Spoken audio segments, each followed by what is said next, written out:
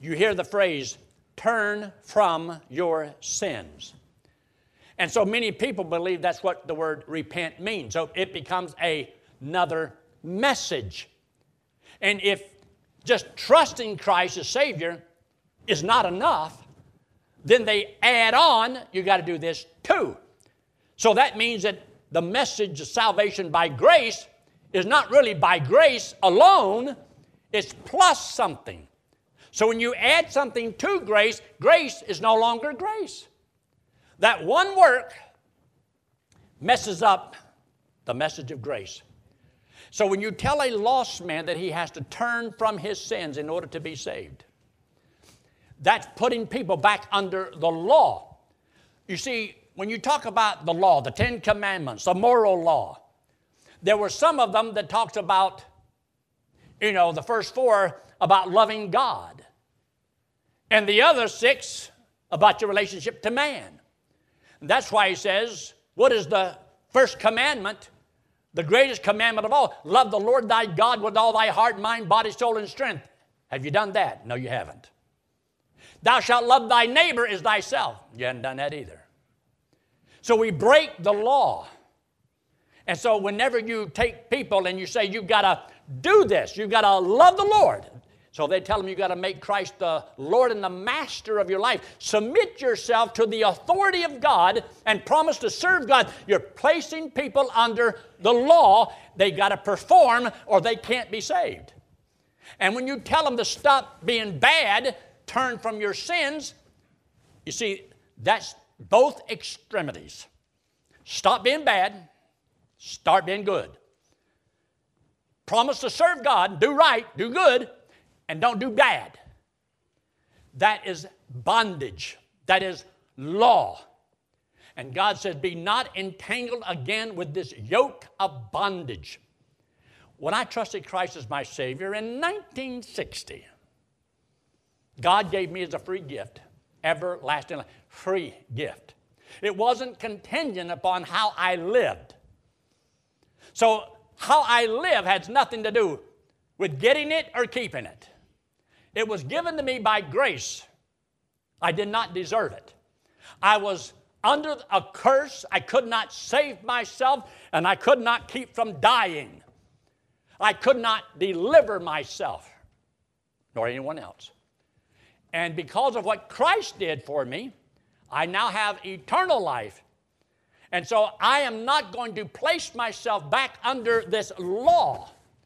You see, a man in the flesh, he cannot produce a spiritual life. That's why this person, born in the flesh, is under the law. Why should I, who have been set free from the law, place myself back under the law? And this is why in Galatians he says, why don't you have this peace or this joy, this happiness? It's all been taken from you. Look down to the bottom of the page there. To preach that a lost man must turn from sin or make Christ the Lord and master of his life is to annul the sacrifice of Christ. It puts a person back under the law and demands how he must perform. If true, this becomes a life of do's and don'ts. This is a return to bondage. I don't serve the Lord because I have to. I serve the Lord because I want to. And if I don't want to, I still have eternal life, and I'm still going to heaven when I die. And I don't have to worry about, well, are there evidences of salvation?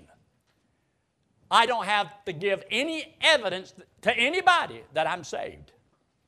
I'm saved because of what He did for me, because I believe what the Scripture says, he that believeth on me hath everlasting life. Based upon what He says, that's all the evidence I need. God said so.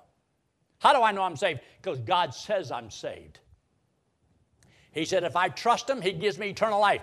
How do I know I have eternal life? He said if I trust Him, I have it. And He says I have it because I trust Him, I got it. And I don't determine whether or not I'm really saved, gloriously saved, because, well, I'm a preacher. That's how I know I'm really saved. Well, what about all the people that are not preachers? Well, I go to church. I give money. That's the proof that I'm saved. No, it's not. A lost man can go to church, and a lost man can give money, and a lost man can do all these things just like you can. Does that mean he's saved? No. Salvation is the gift of God. Now, notice there in the book of Galatians, and turn to chapter 1. And notice what he says. In verse 6, Paul says, now, there were people who were trying to put the believers back under the law. He said, I marvel that you are so soon removed from him that called you into the grace of Christ, which is the gospel of Christ. You see, the gospel and grace are the same. The gospel is good news. And the good news is that you're saved by grace. And grace means you're not saved by your works. And the test of grace is no works.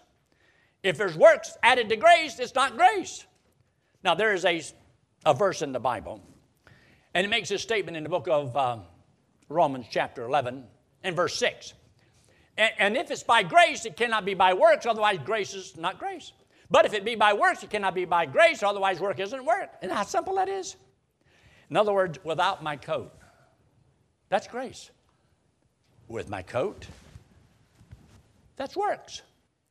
And the Bible says if it's by grace, well, then it's not by works. Otherwise, grace isn't grace. But if it is by works, it can't be by grace. Otherwise, work isn't work. Just simple. It's either one way or the other. You cannot earn your salvation. Earning it means you deserve it. Grace means you don't deserve it. And yet there's people that say, well, you got to deserve it. Don't let people put you back under the law. Don't you trust in your lifestyle as the proof that you're saved, or whether or not it proves you're lost. You're saved or lost because you either did or did not accept Jesus Christ as your Savior. Now, we'll talk about serving the Lord at a different time. But if I had an invitation to go and see the President of the United States, you know, Donald Trump, Betty says, Yankee, don't forget to wear your coat. Yes, dear. Now, I'm going to go into the office to see the President. Now, don't get smart with me. But if I was to ask you, and you were to be honest, and you don't go by what somebody else says, and only think for yourself, is my coat, is it on or is it off? Is it on or is it off? Now, be honest in your own mind. How many of you think my coat's on? Let me see your hand. All right. How many think my coat's off? Oh, they got more. How many are confused? We got 3 times more people confused. And the reason is because I'm mixing law and grace together. And when you mix those together, it confuses people. Well, it's free, but no, it's free. That's all. And don't butt it around. So when you trust Christ as Savior, you're saved by grace or works. Have you ever heard of a verse that calls, I'm going to need some help in a minute here. I feel like I'm trying to put on a straitjacket. But once you trust Christ as Savior, you have everlasting life. But notice when you add works to the gospel of grace, the only way you can change grace is by adding works to it. You can't change grace no other way. If it's free, it's free. No strings attached. But you ought to do this, and maybe you ought to do a lot of things, and you should do a lot of things, but I don't have to. That's the point. I am free as a child of God to be an obedient child of God if I want, and to be a disobedient child of God if I want. But I also know that if I'm obedient, God will bless my life and reward me when I get to heaven. I also know that if I'm rebellious to the Lord, I'm still His child. But He'll have to chasten and discipline, maybe even take me home before my time. But I'm still His child. See, a lot of people will tell you, no. You see, you don't have this choice. If you're really saved, you're not going to want to go out here and do those bad things. Well, I wouldn't if I wasn't still living in my old sinful body. Because my sinful nature is still in my body. God never changed that. You see, He didn't change this old man. All He did is give me a new birth. And if I don't walk in the flesh, if I don't, doesn't mean that He don't exist. If I walk in the Spirit, doesn't mean this one don't exist. Or if I walk in the flesh, that this one don't exist. They both exist. I have two births, two different natures. This one, my new birth, was born without a sinful nature. If you have to be perfect to go to heaven, you see how that this is the one that goes to heaven, the new birth, not the old birth. If I went to heaven with my old birth, then I would sin in heaven, and so would you, and in heaven it would be messed up just like it is down here. God says none of that. Only those who accept Christ as Savior and have this new birth, born of God. All of these people born again from above are made perfect in Christ. You see, what does a perfect person look like?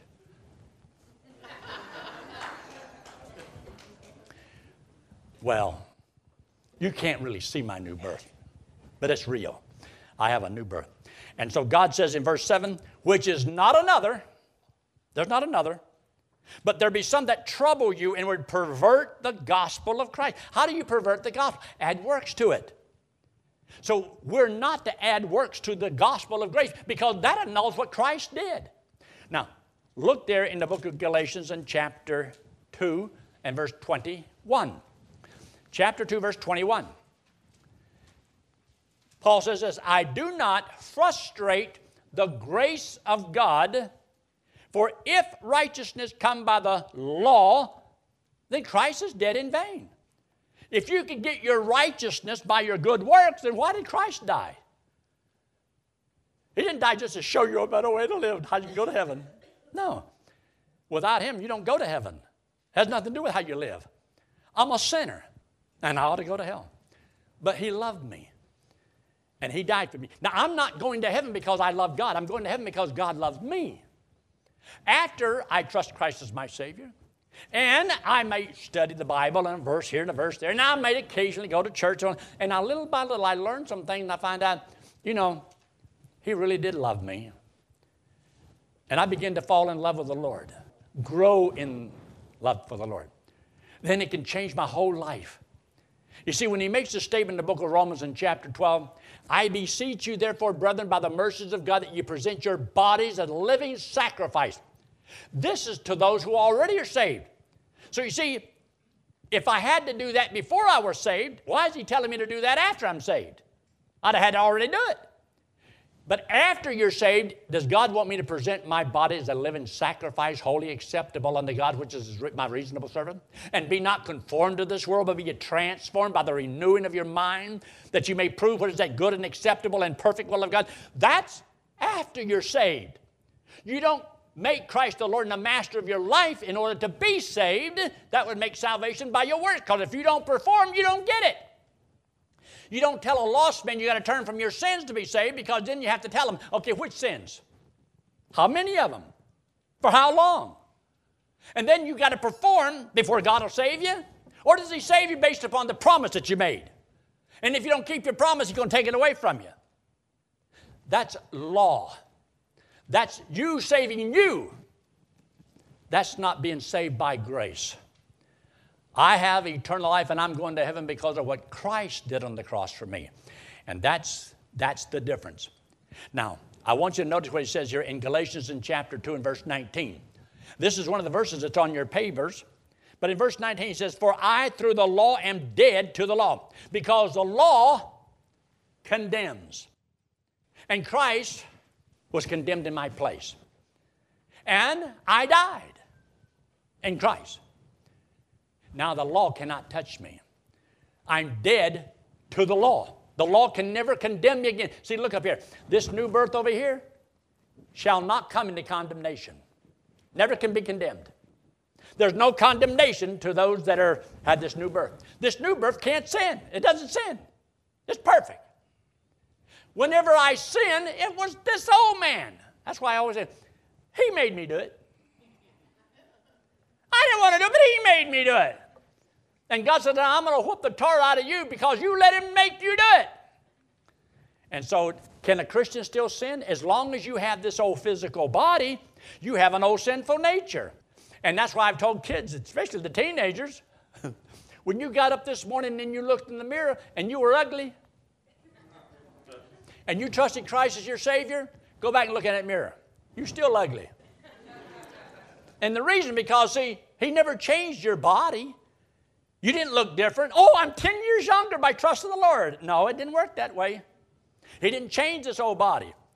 That's why He says, in Christ, this is a new creature, new creation. This and over here, He says, you once was a child of the devil going to hell. Now you're a child of God going to heaven. And there's the difference. And so, look there in verse 10 of chapter 3. In verse 10, for as many as are of the works of the law. In other words, trying to earn salvation by your good life, trying to turn from all of your sins, and trying to make Christ the Lord and the master of your life. If you want to try to go down that trail, look what He says. You're under the blessing or a curse. You're under a curse. Why? For it is written, cursed is everyone that continueth not in all things which are written in the book of the law to do them. You have to fulfill everything in order to save yourself by turning from your sins. How many sins would you have to turn from? Every sin. From now on. And you can't mess up. And you have to make Christ the Lord and master of your life in every area and obey perfectly. Not close, perfectly. So you've got to be perfect in both areas. How you doing? Would you want to try to earn your way to heaven? Not this boy. When I heard it was free, man, I nailed that. No strings attached, I'll take it any day. I would be a fool to turn down a free gift. So that day when I heard the gospel, I was 18 years old. And I trusted Christ as my Savior. Smartest decision I ever made in my life. And God promised that He would give me eternal life and I'd get to go to heaven whenever I die. And for the rest of my life, whatever I got left, I decided I want to serve the Lord. But I don't serve the Lord to get to heaven. I love the Lord because of what He's done for me. And my motive for wanting to serve the Lord is very simple. It's not because of what I can get from God from here on out.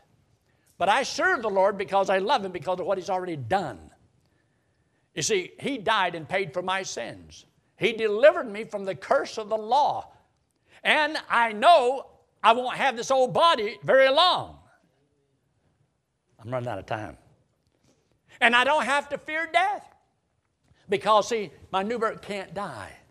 Oh, I'll leave this old world and this old body, but death here is just an escape from this world. It's just the doorway into heaven. You know, the best thing that can happen to me is to drop dead. Don't vote on this. This was not for you to vote on. I wound up in the hospital a couple of weeks ago, and I got a get well card from the deacon board. 5 for and 3 against. I'm so thankful that I know I have eternal life because I know where I'm going when I die. But the only reason I can know that I'm going to heaven is it doesn't depend on me. If it depends on the Lord, it's a sure thing because I can trust God because He can't lie. And you know what? He says it's free. Now, if I offered you my Bible and you accepted it, you'd have a Bible. When? When you accept it. If I offered you this microphone and you accept it, you'd have a microphone. When? Well, when you accept it. If I offered you my wallet and you accept it, what would you have? Empty wallet. An empty wallet. When would you have this empty wallet? You'd have all my sins. You'd have all my sins.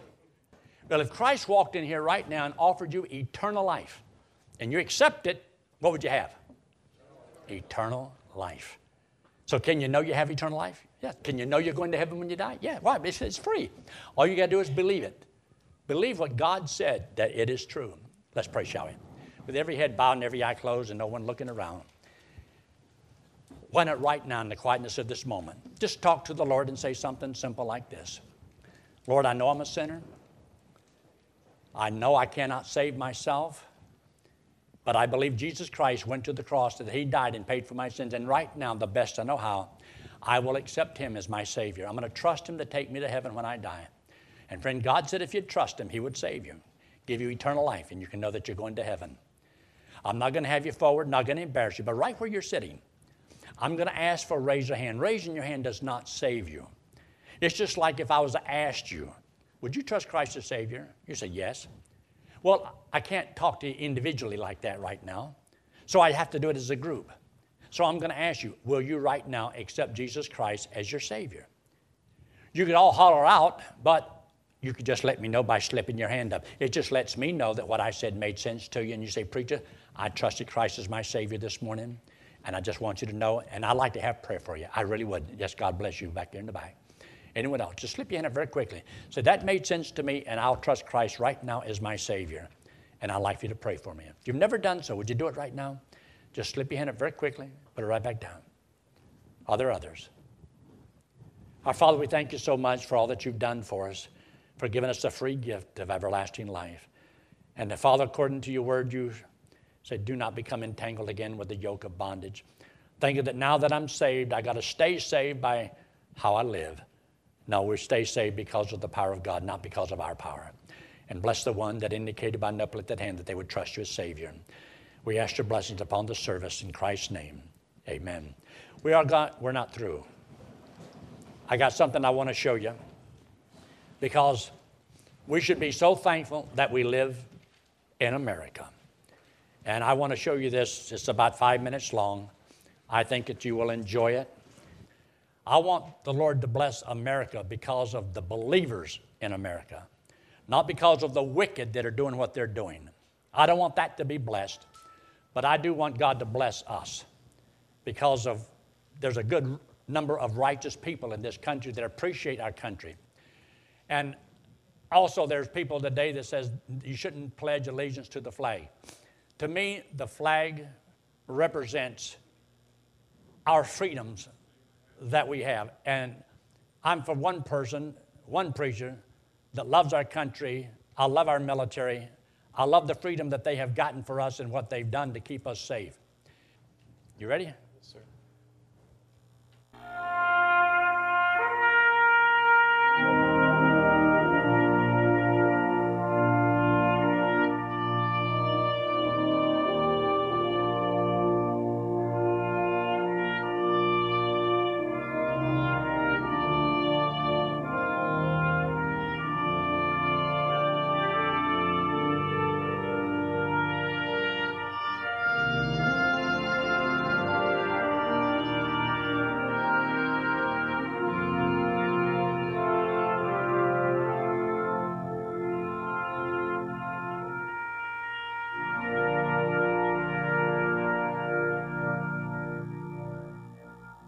He was getting old and paunchy, and his hair was falling fast.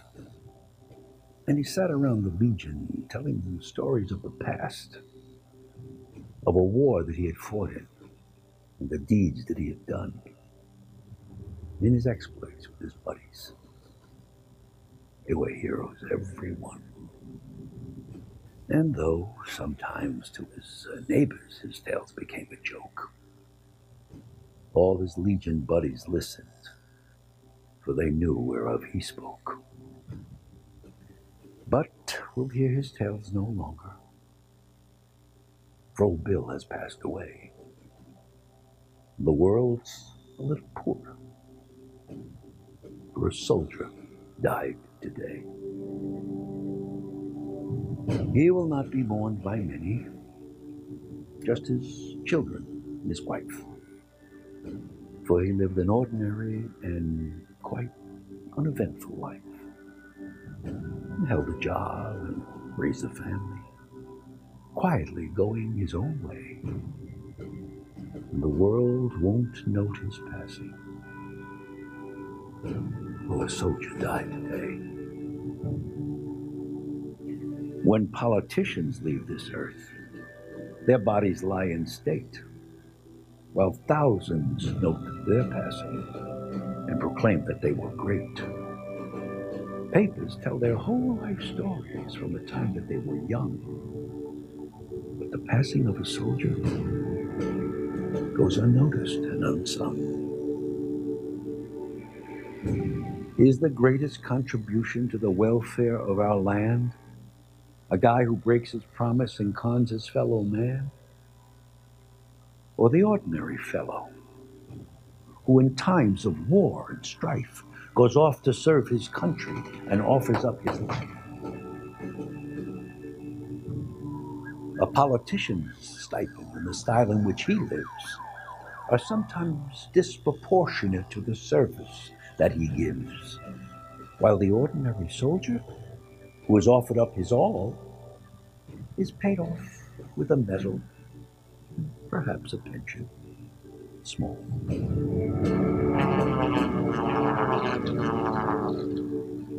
It's so easy to forget them, for it was so long ago that the old bills of our country went to battle. But we know it was not the politicians with their compromises and ploys who won for us the freedom that our country now enjoys. Should you find yourself in danger with your enemies at hand, would you want a politician with his ever-shifting stand? Or would you prefer a soldier who has sworn to defend his home, his kin, and country, and would fight until the end? He was just a common soldier, and his ranks are growing thin. But his presence should remind us we may need his light again. For when countries are in conflict, then we find the soldier's part is to clean up all the troubles that the politicians start.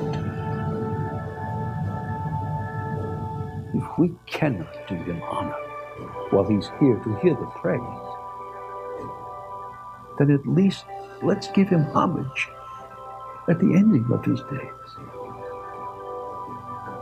Perhaps just a simple headline in a paper that would say, "Our country is in mourning,